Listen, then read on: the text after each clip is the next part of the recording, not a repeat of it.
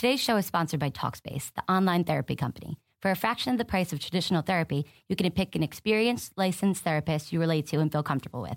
Each and every therapist has at least a master's degree and has completed over 3,000 hours of supervised work.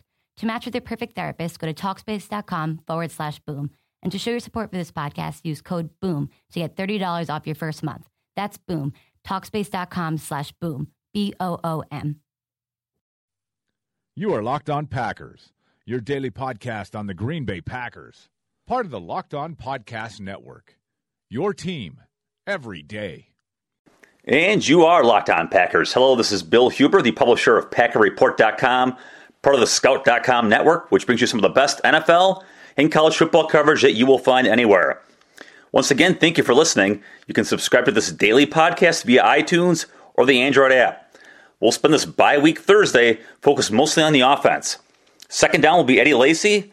Third down will be why Coach Mike McCarthy thought the team was better after Sunday's game. And fourth down will be our coveted three-game awards. But first, it's first down, and it's the upside-down, inside-out Packers.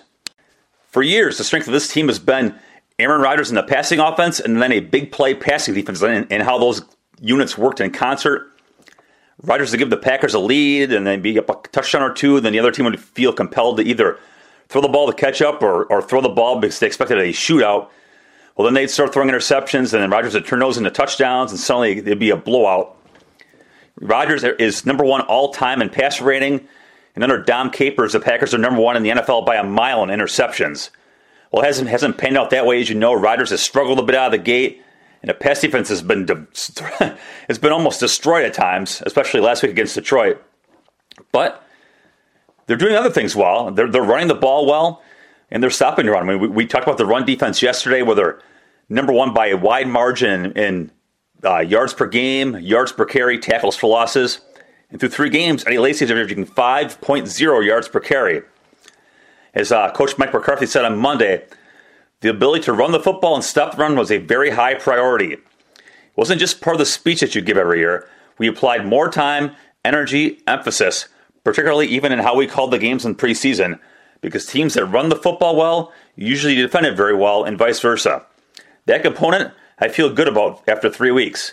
Actually, a conversation Aaron and I had in our meeting was this is the first time in my career here that our run game is ahead of our pass game. And that's kind of where we are. I mean, it's an interesting thing, and we'll get into that shortly. Look at the Rodgers in the passing attack. He had that 4-touchdown first half against Detroit, so suddenly he's gone from number 22 in the NFL in pass rating up to number 9.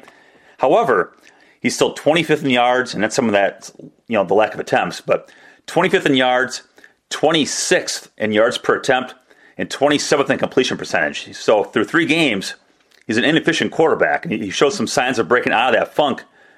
But it's hard to believe. I mean, look, he's 26th in yards per attempt. He entered, actually right now still, he's number 4 all-time in that. So he's gone from number 4 all-time to 26 this year. He's 27th in completion percentage, and he's number 6 all-time in that. So he's one of the best all-time in those numbers, but he's near the bottom of the pecking order this season. It's hard to believe.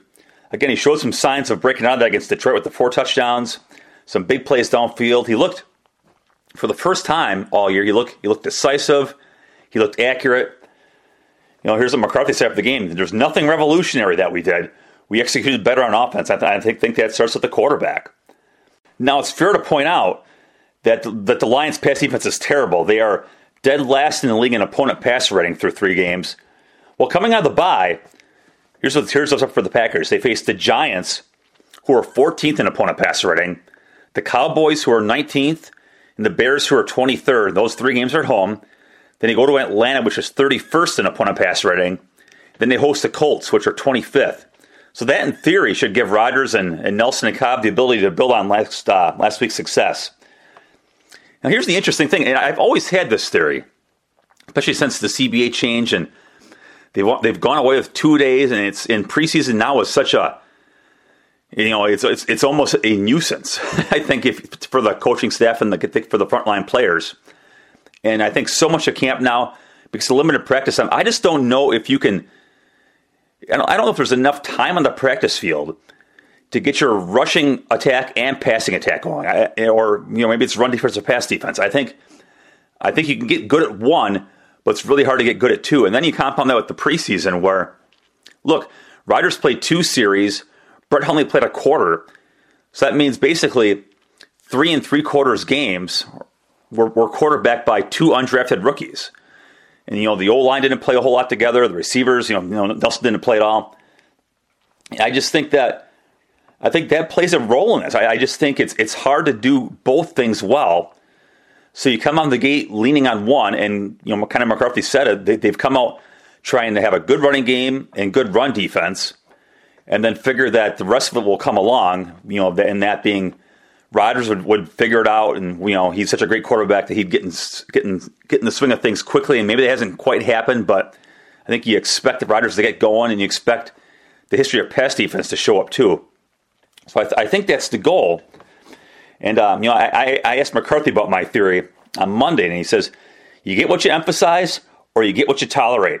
I'm a positive person. I think you get what you emphasize. Do you emphasize more in the pass? How do you do it? You only have so much time. Everybody has the same amount of time. Everybody has the same practice structure. We're all under the same rules and regulations of the league. What you do with that time and how do you apply it? That's why scheduling is so important. To me, scheduling is part of the game plan. How do you schedule and practice your players? So those are the conversations that I have all the time. We spend a tremendous amount of time on schedules and reps and adjusting. And you're always trying to tweak things to give that proper attention and time to improve the areas you feel like you need to improve. So we'll see them. They're going to come out with the bye here. They're going to have a practice on Monday, kind of a fundamentals-based practice, and they'll get going for the Giants. And we'll see if what the Packers are doing so well, running the ball and stopping the run, will continue, and whether this pass defense and passing attack can slowly get into a groove during the rest of this 4-game homestand. On a second down, it's Eddie Lacy in that running game. A strong game against the Lions on Sunday for the big guy, and I mean big guy. I don't know how much weight he's lost since last year, but he looks like a different guy athletically. He looks more explosive, more determined. 17 carries for 103 yards against Detroit. That was the first 100-yard game in his career for a September game. Now, I've always thought that a lot of that was based on attempts, and he just hasn't had a lot of September attempts as they try to keep him fresh for the games that count in November and December and so on. But I went to Pro Football Reference this morning. Before Sunday's game, Lacy's career averages per month, 3.67 yards per carry in September, 4.25 in October, 4.41 in November, and 4.86 in December. So if you're paying attention to those numbers, I'll quiz you. Actually, I won't quiz you. I'll kind of give you the Cliff's Notes here. He's gotten better every month, from 3.67, 4.25, 4.41, then to 4.68. So I think that Lacy's come out of the gate so strong certainly bodes well. As for that 100-yard game on Monday, Lacy said, it gives us confidence. I think the offensive line did a great job. The tight ends and receivers did a great job blocking and opening holes. And I was able to take advantage of what they gave me. It just gives us confidence and lets us know that if we have to run the ball, we can definitely do so. I thought the key here with Lacy is what he did by himself. And this is what he focuses on, and this is what offensive coordinator Edgar Bennett mentioned on Monday, too.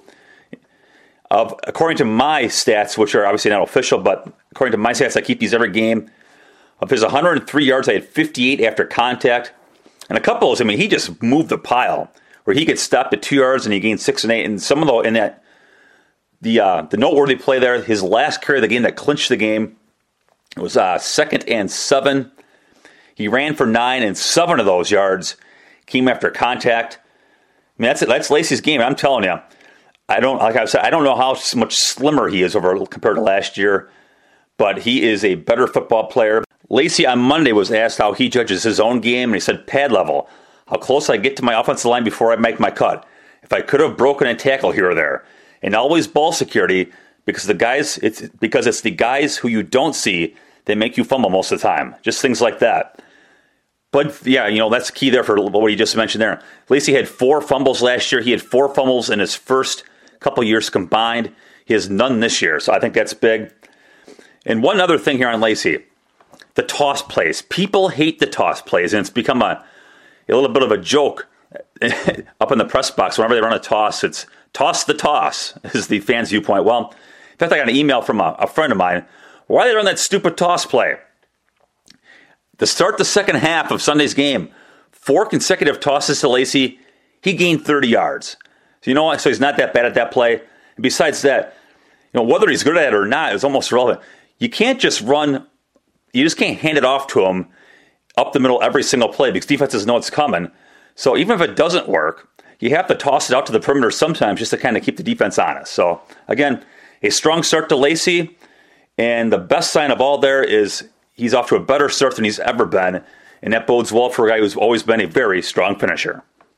This episode of Locked On Packers is brought to you by PackerReport.com, home of the world's best preview, which is a 20-story piece all rolled into one, about 6,000 words last week.